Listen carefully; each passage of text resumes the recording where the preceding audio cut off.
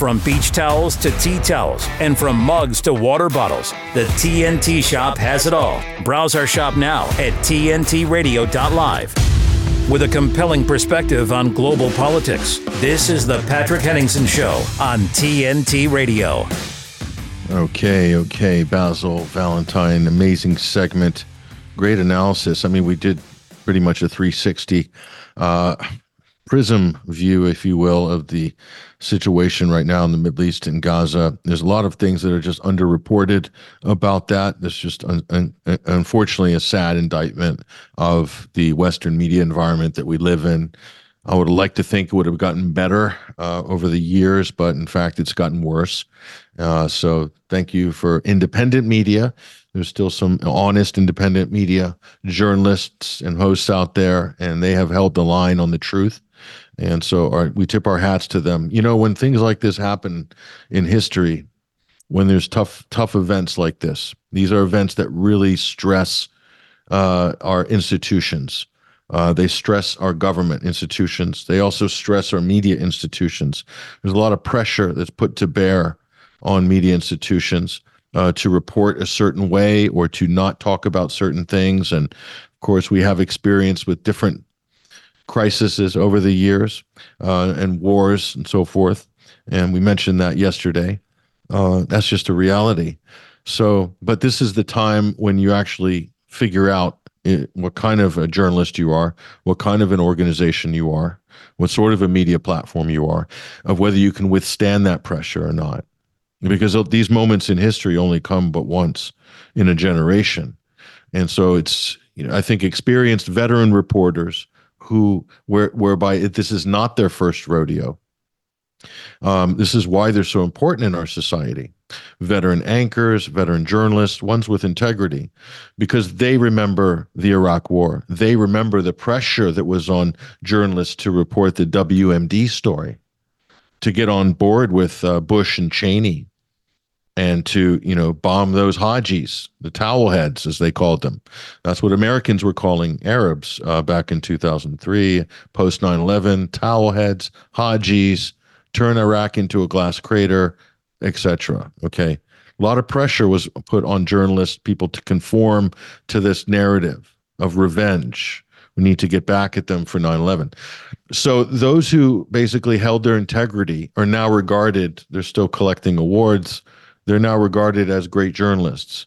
They're now regarded as respected people. People like John Pilger, a great Australian documentary filmmaker, is respected because he took the difficult positions over the years, and he took the flack. He lost opportunities. He was ostracized by his peers and colleagues. But his career is undeniable in terms of how often he was correct and how often he was right. Okay, those are journalists and broadcasters with integrity. And this is what happens. You're tested. And a big test came on October 7th. A big test came. You know, you might not get that opportunity to be tested, but that's what makes the organization. That's what makes the broadcast journalist. The strong ones can stand up in the heavy winds, who can steer their path, be it their website, their newspaper, their show, their channel. They can steer it through the rough waters. How do you steer through the rough waters? You ballast the ship with the truth, with good research, with skepticism, with courage, quite frankly. Okay. Then there's all the other ships that slosh around and will go whatever the direction the wind is blowing, with power, with mainstream media and government. Wherever the propaganda is blowing, they'll just pitch their sail and take the easy ride. They'll just take the easy ride. There's too many people who do that. That's the easy thing. That's why so many do it, because it's easy. What I said before is difficult. So when you really take the flack, when you're really getting hit hard, and people are literally pressuring you to change the way that you report or to not talk about certain things because it's upsetting people, or they're getting, you know, they're getting too much flack and they can't take the pressure. This is the world out there, okay?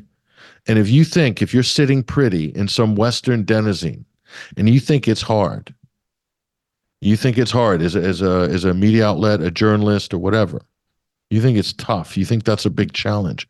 You're getting a few emails, or you're getting phone calls, or you're getting people throwing temper tantrums because they support Israel, or they support the United States or the U.S. military. You get U.S. military veterans that are just gagging for the next war.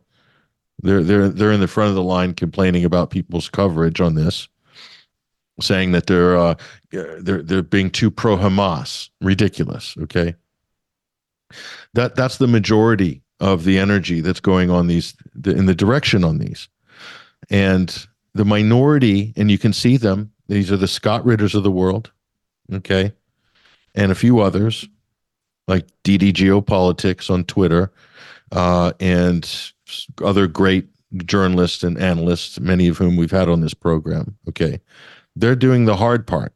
Okay, they're going to get through this, and they're going to come out the other end experienced with a bit more fortitude and integrity. Okay, and everybody else has some big lessons to learn. You got some big lessons to learn. We'll be lucky if we avoid World War III.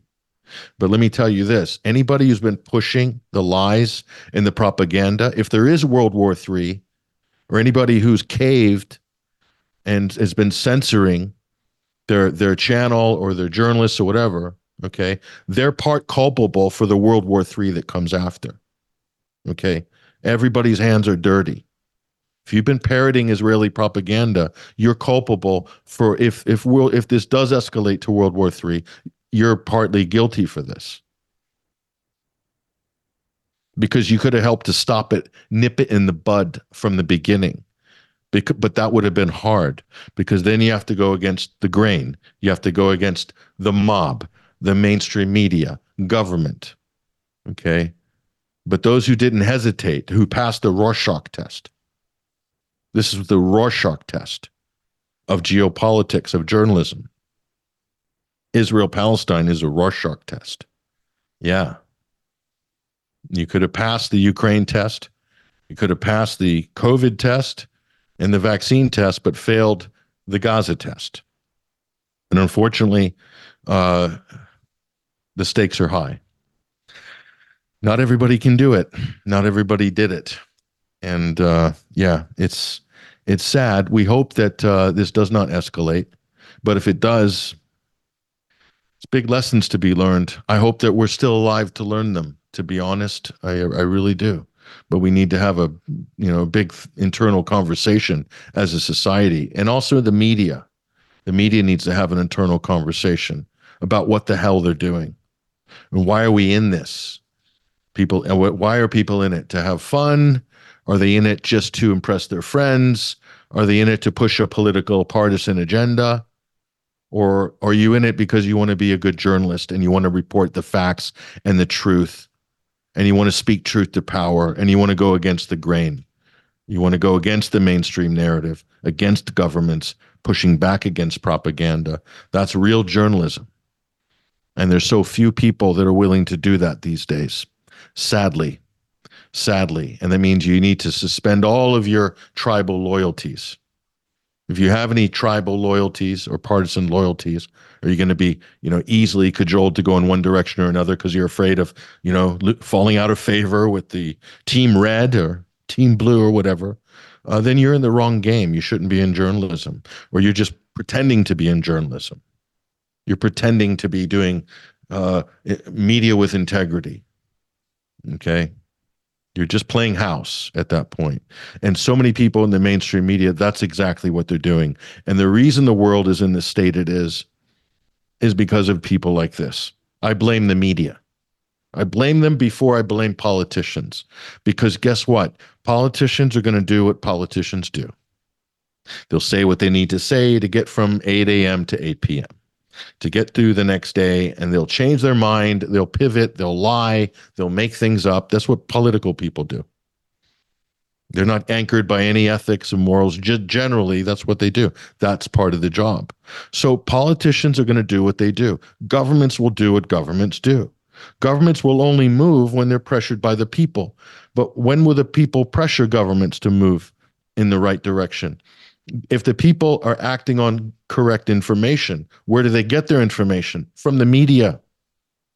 From the media. So the power is in the information space. The power is in the media. Who makes up the media? Journalists, broadcasters, producers.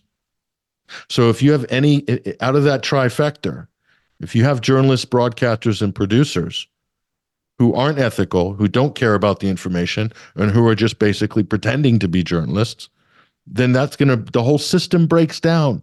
That's how important the free press is. It's so important. Our founding fathers in the United States specifically mentioned it in the U.S. Constitution, arguably the greatest political document in modern history, specifically mentions freedom of the press. I take that seriously. It means something to me because I know that it is the bedrock and foundation of a functioning constitutional republic. You can't have a free society or a government that fears the people if you have a press that's in the tank with the establishment. You can't. It won't work. It doesn't happen. But so often this is the case. And that's why we're in the, that we're in right now. Quite simply, it's as easy as that to understand. So we're calling out for people, try to understand what has just happened the last 2 weeks. You don't get these opportunities all the time in life, as a society, as individuals, as a government, collectively. This is when we need to learn these lessons, folks, because it's going to happen again. And it can be a lot worse the second time around if we haven't learned our lessons. Let's take a break with TNT, today's News Talk. I'm Patrick Henningsen, your host. We'll be right back with our research assistant, Kristian James, after the break. Stick around. Jeremy Nell on TNT Radio. Being South African, I know the situation, and it's incredibly dire. Basically, our farmers, mostly white, have been under attack for years and years and years. And when I say attack, I mean that physically, don't I? Yes. Since the dawn of democracy in South Africa, since 1994, we had an average of one farm attack every second day. So it averages around 175 to 190 farm attacks every year. And we had a farm murder on average every fifth day.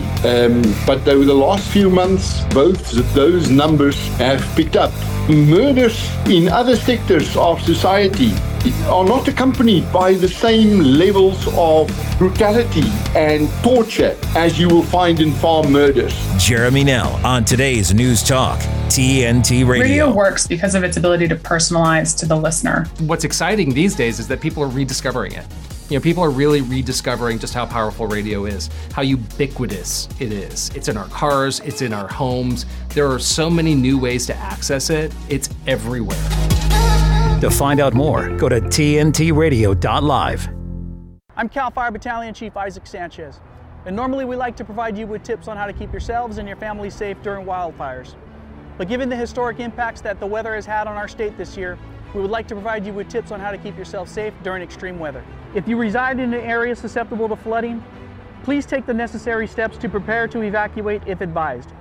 Make sure you've identified at least 2 exit routes out of your neighborhood, as one of them may be blocked or flooded. As the weather develops, remember to check in on vulnerable neighbors and family members. They may need additional time to prepare for evacuation. And just like during a wildfire, if you feel unsafe, please evacuate. You don't have to wait for the order to come. Keep an emergency go bag ready in case you need to evacuate. And always remember to plan for the safety of your pets as well. If you must leave, never drive around roadblocks. It can take as little as 12 inches of water to sweep your vehicle away. And always remember the mantra, turn around, don't drown. Be aware of first responders working in highly impacted areas, especially on the roads. For additional safety tips and updates on CAL FIRE activities, follow us on social media or visit fire.ca.gov.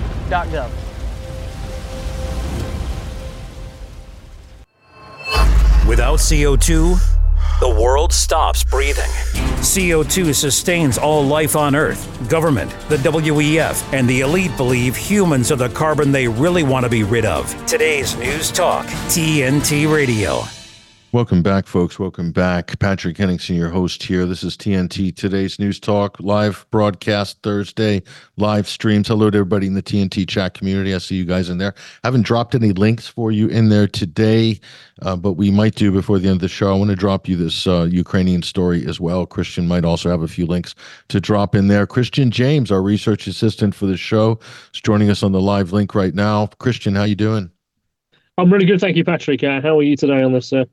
It's quite good today weather-wise here. How about you? That's very rare in the UK, isn't it? It's that's quite a treat. It has been the last 2 or 3 weeks. It's back-to-back, day-to-day, flooding every day. Awful weather and awful rain, but thankfully I live on top of a hill, so it's not really an effect for me, but I know for many it has been absolutely awful. Some of the houses washed out, but no, it's not bad today. Well played. That sounded like a flooding sound effect in the background there for a moment there. But it's good on you to get housing on the high ground, Kristian, so you will not be carried away with the deluge there when the tsunamis hit the Midlands of Britain. But yeah. So when climate change comes into effect, yeah, exactly. When net zero fails, when all those net zero policies are upended, then you guys are really in trouble, aren't you? Okay, so I wanted to, I would talk about, actually, I might talk about David Cameron later. He sort of raised his head on the Israel-Gaza issue. I thought that was interesting. This is the minister that lives in the House of Lords, this strange creature they've drafted in to be foreign secretary, brought him back from the dead like Lazarus. They rise again, don't they, in politics?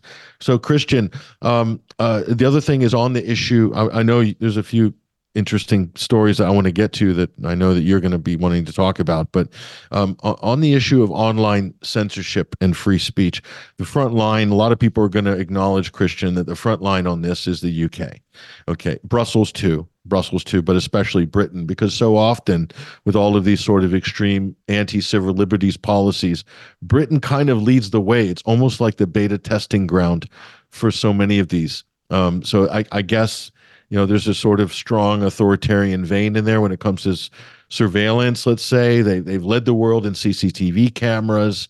They've led the world in, dragnet digital spying. They do a lot of work for the NSA, the stuff that we can't do in America. We basically, if we want to wiretap somebody, we just get GCHQ to do it. Okay, that's the arrangement. So they lead in all these areas there. But on the issue of censorship, it's also getting more tightly controlled. The online harms legislation Britain's been pushing through, the EU Digital Services Act in Brussels, that's not looking very friendly either in terms of free speech and social media online. What are your general thoughts on this right now and latest developments, Kristian? Well, in terms of the latest developments, as you know, the online safety bill passed a few weeks ago. It has received, it went to royal ascension, as they call it. So the king has signed off on that being now in place. And there's lots of aspects to that which will certainly affect a great number of people in the UK, and particularly journalists as well. So the one thing that really bothers me a lot, as you mentioned quite clearly there, is the standards of censorship. So we have, from my understanding, in the US, there is still particularly guides around speech being offensive. The First Amendment prevents that and protects that. But in the UK, you can already be punished for online statements that a court can deem to be grossly offensive, like we have the 2003 Communications Act, but this would expand beyond that. So it would potentially could transform into how social networks do work and operate into a censorship tool. It means that, potentially the likes of X, Facebook, and so on effectively have to do what the government in the UK say in regards to how people need to be protected. We know that particularly the UK government is trying to go after the back channels of Facebook and again of X, and just to try and understand how those encryption systems work. I mean, Britain basically wants a backdoor into those. So presently they are still free and available to some degree, but at the present time that is certainly under official kind of scrutiny. They want backdoor access to that. I did see that a week before last, a Meta person was actually in a session in Parliament, basically saying that, no, you're not having backdoor access to this. Apple was there as well. So clearly the UK really wants in, but that's not happening as yet. That really is kind of the front line. These companies basically are deciding to say, no, we are private companies. We want our customers and our users to be protected. You are not allowed into the screens behind here, that it's not fair and it's against privacy and so on, because we are US companies and we are protected by the First Amendment. So you can't touch us at the moment. But of course, as you said there, the UK, European Union obviously want that access to find out what people are talking about. Yeah, and is that all it is? They want to know what people are thinking, what people are talking about. I mean, in America, we have a thing called probable cause, Kristian. I think theoretically you've got that in Britain too, but I don't know if it's even applicable anymore. But so probable cause, then they would go and get a FISA warrant or some kind of a warrant for, wiretapping, or like to ask for backdoor encryptions. Let's say there's a terrorism investigation. Okay. So, but we have a Fourth Amendment, securing your persons and your materials and your things and so forth. So there's quite a few hoops that the government would have to jump through in order to get that access. But what you're saying is the British government want direct access anytime they want, basically. That seems to be, and when we say the British want that, who are we talking about, Kristian? Are we talking about MPs? Are we talking about the deep state, the security state? It's hard to know when we say the UK or the government or the state, who? Is it the Privy Council? Is it the intelligence services? So who runs the country? That's my question. Because that's a big step, isn't it, in terms of civil liberties, Kristian? Go ahead. Yeah, it is, because ultimately the fact that people can have conversations in private that aren't recorded, that aren't for the benefits of other people, should be allowed to continue and occur. But I guess from the government are saying, from a position of security, national security, the health and safety of people, is they need access to here, because this is where terrorism is occurring. This is where those discussions that are happening, where potentially the lives are at risk of a national level, potentially we need to be in there. We need to understand that surveillance mechanism so we can track that and obviously keep people safe. And obviously, the old Edelman about the fact that those who trade security, will lose both. That potentially is going to happen. And as in the UK now, we have Ofcom who have allowed that to happen. That they are now the police of the internet. How that starts to work on an international basis in terms of a framework, I don't think that's quite been decided yet, other than they can. So I think we're still going to see quite a bit of time between courts and what courts, a battle happening between private companies and the UK government's Ofcom, who obviously want that access. But how that happens is still a bit up in the air, really. There's no real framework as yet that's been battle tested in the courts yet.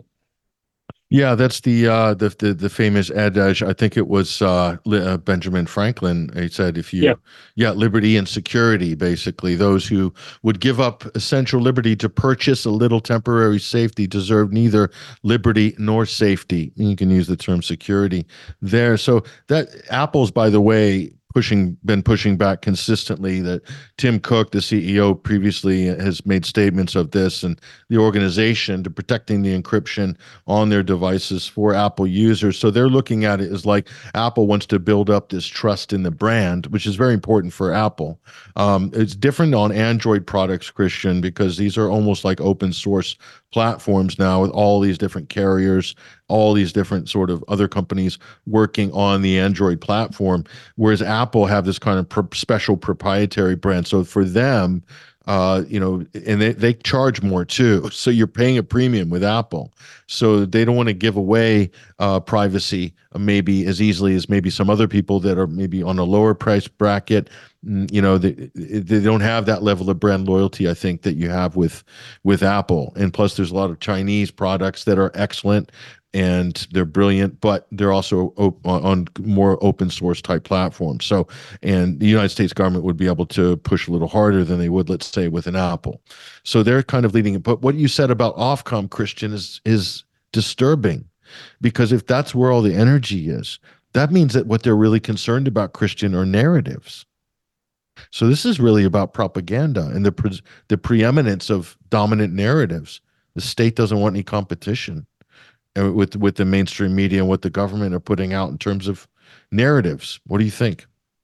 Yeah, I do think that certainly plays into it, because it allows you to control the narrative that people can talk about. So effectively, you are censoring what people are talking about in the fringes, those who like people who talk on the far left, the far right, but also the central point of view. You only want your narrative to be the dominant narrative, and there is no other discussion. For instance, could the discussions of what happened regarding COVID have happened? Had there only been one narrative, who knows what our situation would be if there wasn't any counterpoints. Now, it wasn't any counter discussions going on.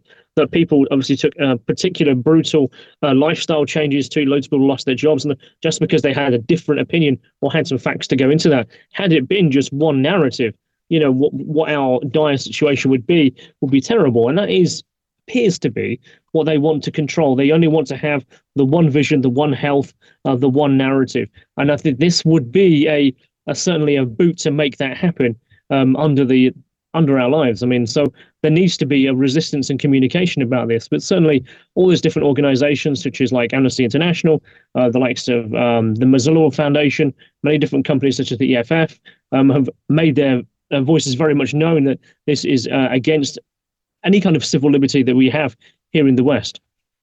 No, absolutely. This is where the front line on this issue is going to be fought, and I'm a big believer, Kristian, that if some of these companies just basically hold out and do the right thing on behalf of their customers and push back on the government and don't just cave, that we actually can get hopefully some balanced policies on this. Okay, it's never going to be perfect, but government is not perfect.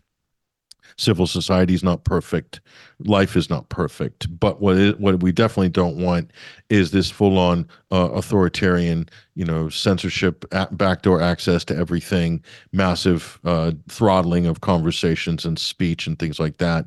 Listen, the amount of truth on X right now regarding Gaza, I don't know what would it be if they had the previous management at Twitter under Jack Dorsey, like what this would have been like.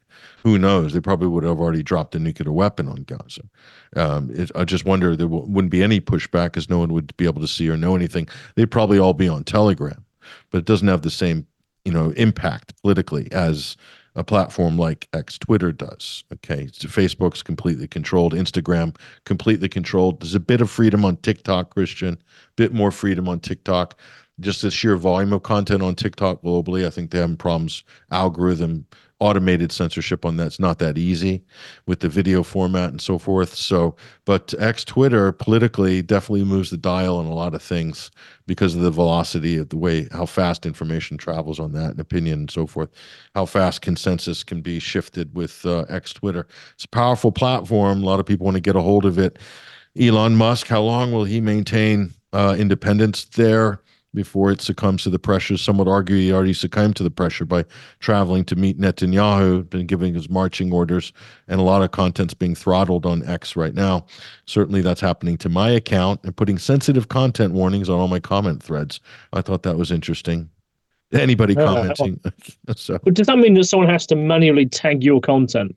To make that happen? Maybe. Yeah, maybe. I don't know the rules of this. I never paid too much attention to this stuff. I just do my thing, I don't look at the shadow ban audits and things like that. I do notice that the engagement just drops on certain things.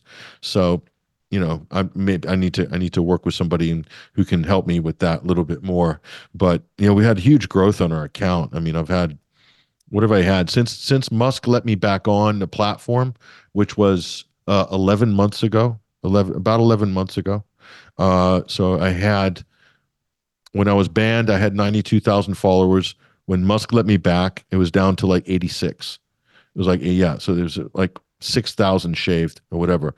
So that was back in January of 2023. So here we are 11 months later. I have 150,000 followers on Twitter. So I've had a pretty good growth of, about 60 plus thousand followers in the last 11 months. So I've had good growth on X Twitter, but I do wonder those 6,000 you may have lost, obviously in that period of time when you went down from 92 to 86 there. Do you think they would have been bot accounts? Do you think they may have been, alternative voice accounts who basically found themselves censored and cut off from the platform as well? Yeah, probably called through the various callings that they did under Dorsey. Probably happened around the same time as mine got culled probably pretty much. I found out I was actually on the government's list of targets when Matt Taibbi put out the Twitter files. So so I was actually on those lists, multiple lists actually. I was on the first list. I was on the first list of 21stcenturywire.com on URLs, and also my Twitter account was being mapped by the government's main think tank. And what were they upset about? The big problem was our coverage of Syria and the exposure of the white helmets. There you go. That, and of course, a couple of viral articles that absolutely destroyed Hillary Clinton before the election. I'm sure that didn't do me any favors either. But so. She obviously arranges her own watch lists. You know that, right? Yeah, well, they did actually, Kristian. You're not wrong there. They had direct access to all this stuff through federal agencies, and like direct access into Twitter, Facebook, Google, YouTube, and LinkedIn, you name it. So anyway, listen, we've got a couple minutes left. There's an interesting film coming out. I know that both of us are kind of into science fiction, of course. What Civil War? What's this about? Well, so I tagged you, obviously, in that little video earlier, because the trailer got released last night. It's by Alex Garland. Alex Garland made Ex Machina, and he also made Annihilation. Great film. Great films. Brilliant. Yeah, the thought-provoking times for when they came out. So this one appears to certainly be stoking a different fire. Of course, the film is Civil War. It's about the U.S. Civil War, the situation between the split-off between certain American states. I believe in the film it's going to be Texas and California, with Florida kind of also going to join that kind of union. A new flag with 2 stars and a 3rd star going to be added. So basically how Washington then seeks to eradicate them or consider them to be the enemy. And actually the trailer itself shows how the propaganda is working. And there's a particular journalist played by Kirsten Dunst, who was famous obviously for Spider-Man, as Mary Jane. So she appears to be a journalist kind of trying to maintain a position of looking at objectively, but also looking at both sides, and then finding the difficulty that she's having trying to keep the narrative straight while experiencing both sides of the frustration just traveling across the country. And I was like, that's a really interesting idea. But then when the film is about to drop is April. So not only is the film obviously very, it's going to cause a lot of tremors with a lot of people. It's Definitely. dropping in April, which generally appears to be the time when the presidential candidates get on the road and start their campaign for the November election. So this is right at that beginning. Well, no, what that will be, if it's coming out in April, that'll be the tail end of the primaries. So if it's a tight race, those sort of films are going to get a lot of attention around sort of March, April, because that's when things after Super Tuesday and all the weak candidates will have dropped out of the GOP. You'll just have the hardcore in. And then that's you're right, Kristian. That's the sort of the end run into the convention in the summer. So yeah, it looks like very interesting. So a little bit of a dystopic view of the future. Americans love this, of course. And also the sequel to Dune is due out eminently as well, if I'm not mistaken. I don't know if you've seen the first installment of that. I did, yes. That's got very heavy political tones as well. People don't realize how much politics is baked in to a lot of these big science fiction epic blockbusters. Dune is no exception to that. But I think part 2 is coming out. Is it Christmas or New Year's? I think it is just after New Year. This kind of like, I think there's going to be like kind of move or a shift towards kind of doomsday genre movies, a bit of what ifs, it happen, should this kind of strange kind of direction happen in the country of the United States. And like I said, Dune there is a perfect example because it is a heavily politicized, political movie with the shifting families within the movie itself. So how this is going to play out to the general populace's perception of what is going on and how it'll influence them is certainly going to be remarkable to watch. Yeah, Ex Machina, by the way, I think you mentioned it was Alex Garland film, the one about the android. Ex Machina, as they call it, Alex Garland's film. So I knew one of my friends worked on that film, and he said it was interesting the way they shot it.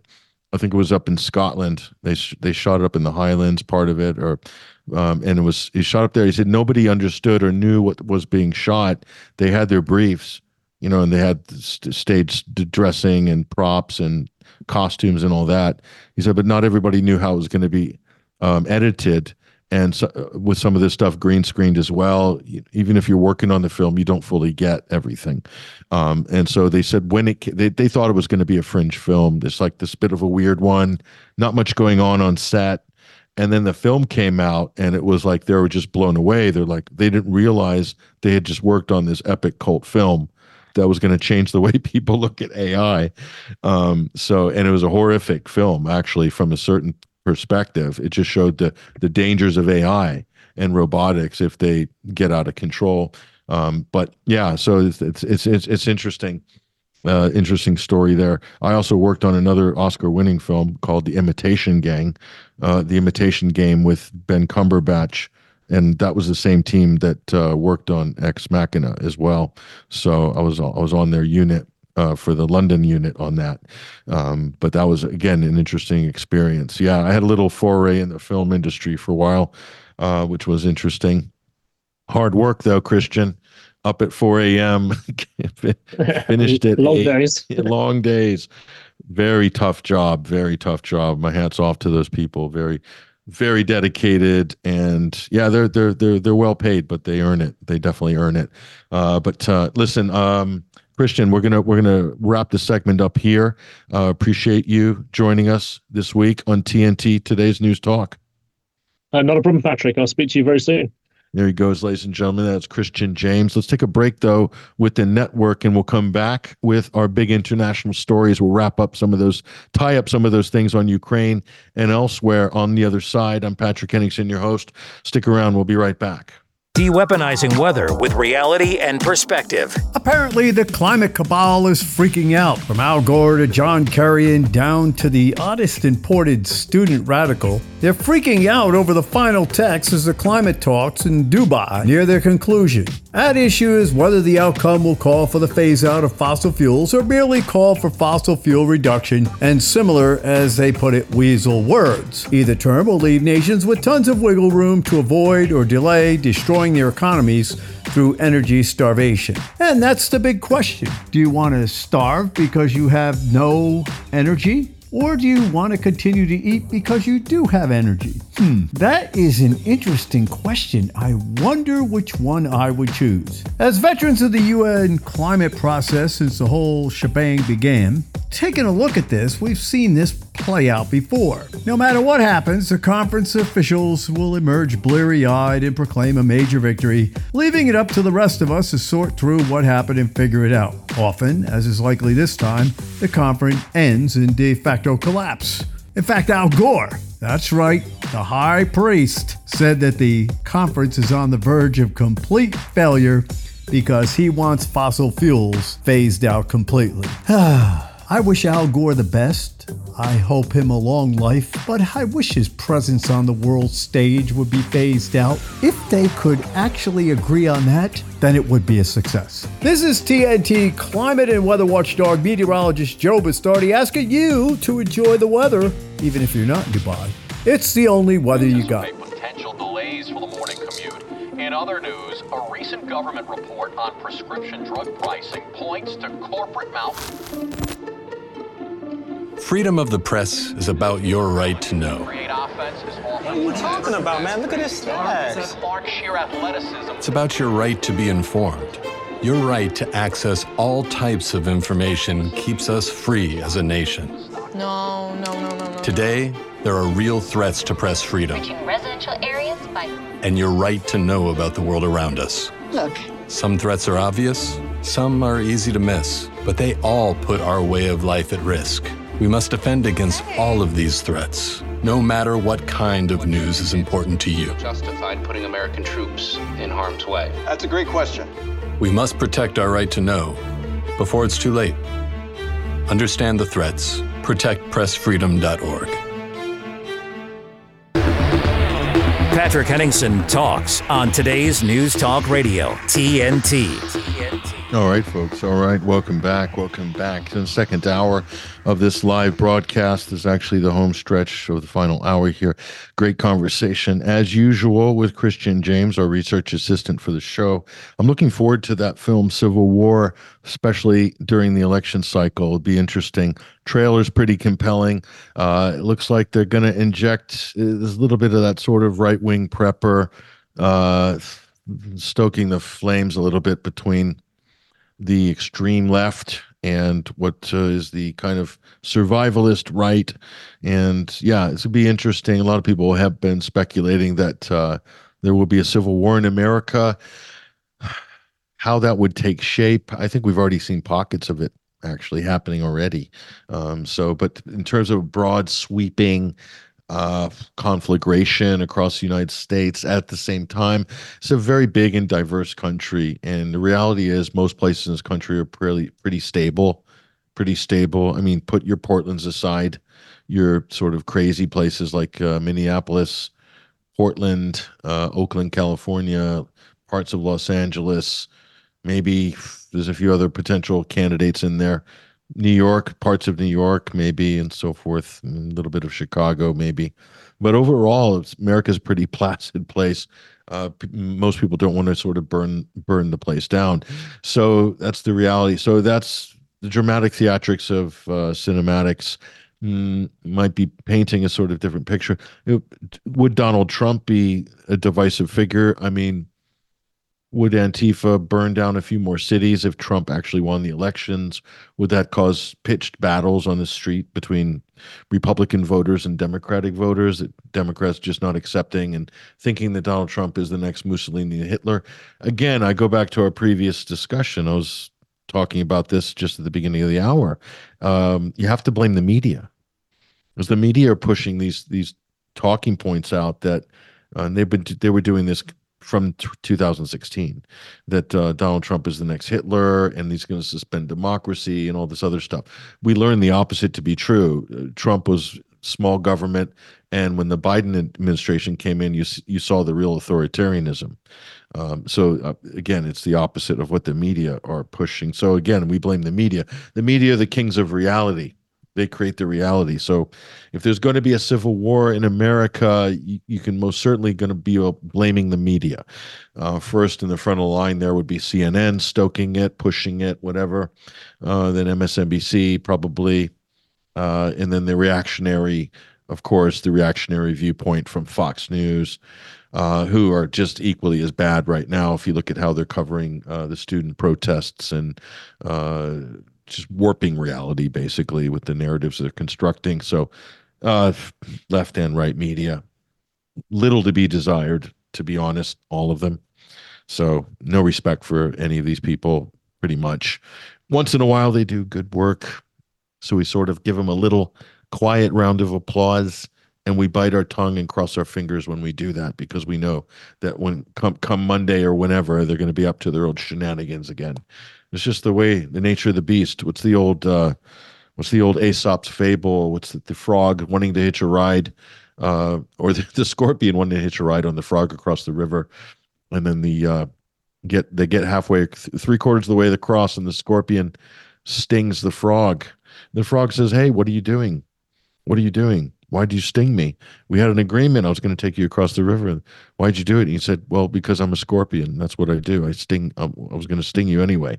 It's the way the mainstream media are. That's just the way they are.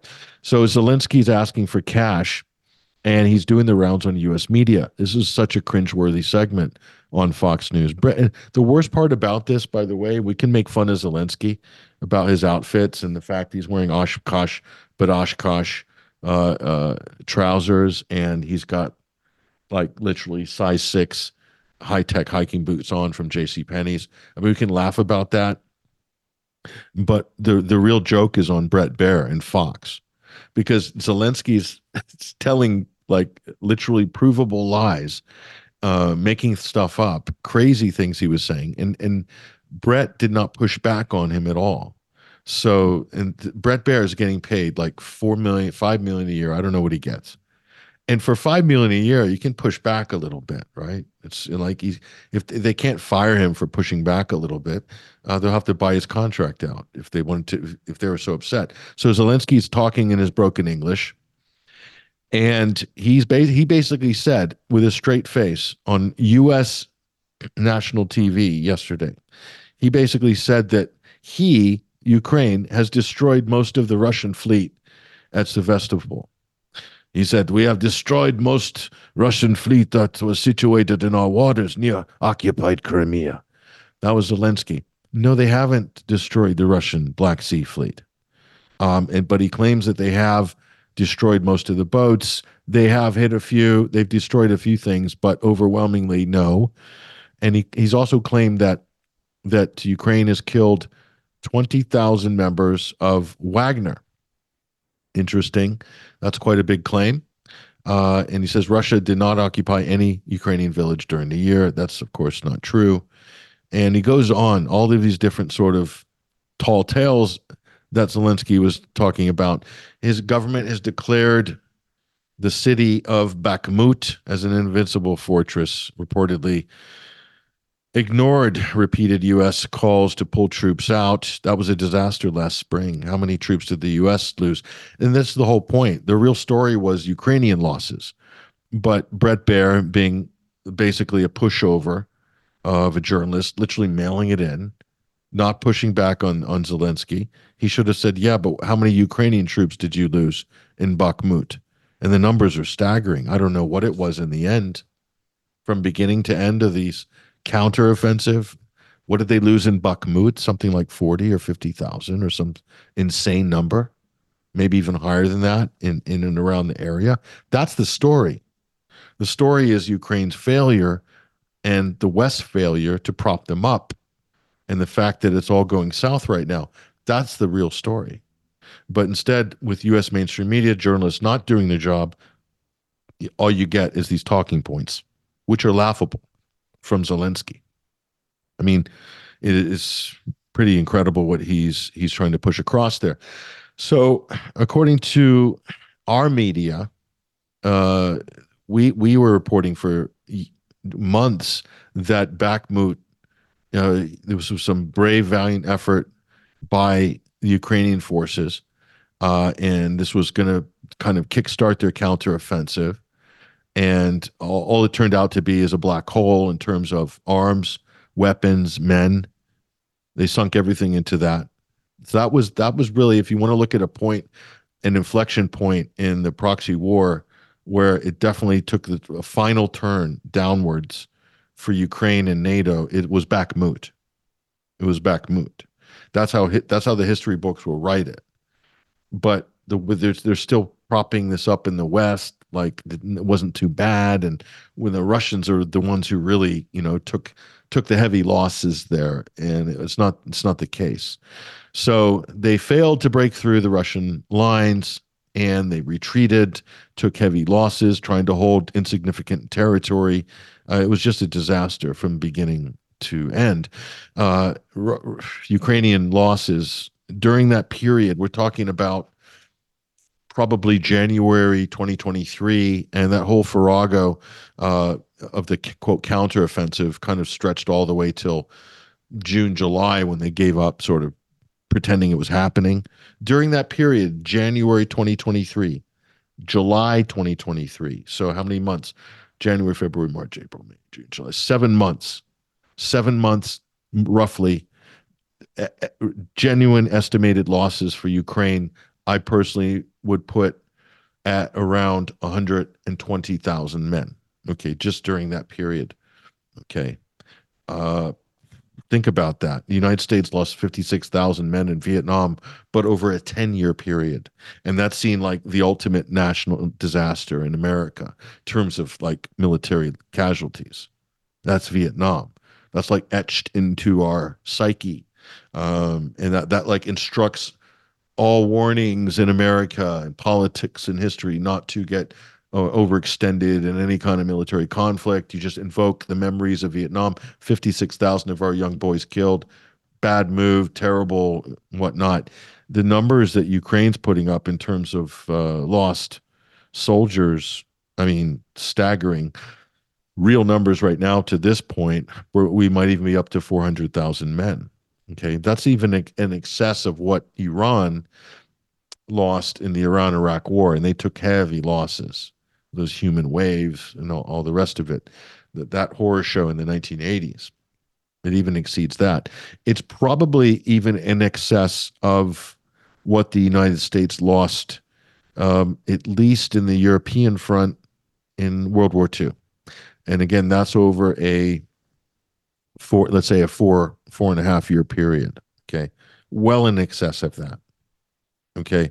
So these are staggering numbers, and nobody wants to talk about it, because the minute those numbers get talked about, then it's over. The whole thing's over. The public will immediately reject any involvement in this. We've known this from the beginning.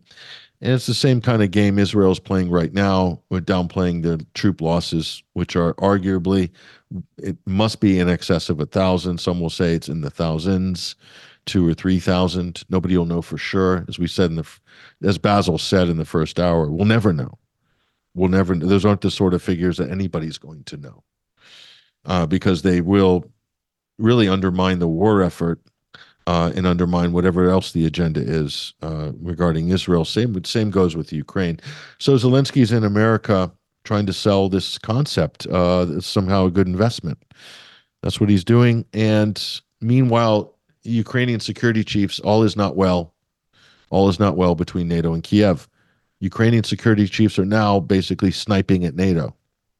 Believe it or not. They're saying that the winter cold is settling in, and they're saying that the counteroffensive was a failure, and part of it's because they didn't get the weapons and the support they needed from NATO.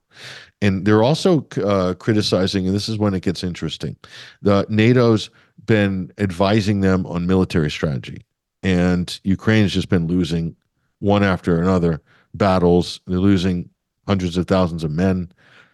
They're probably not far from picking up 17-year-olds and teenagers to impress them into military service. I mean, that and women.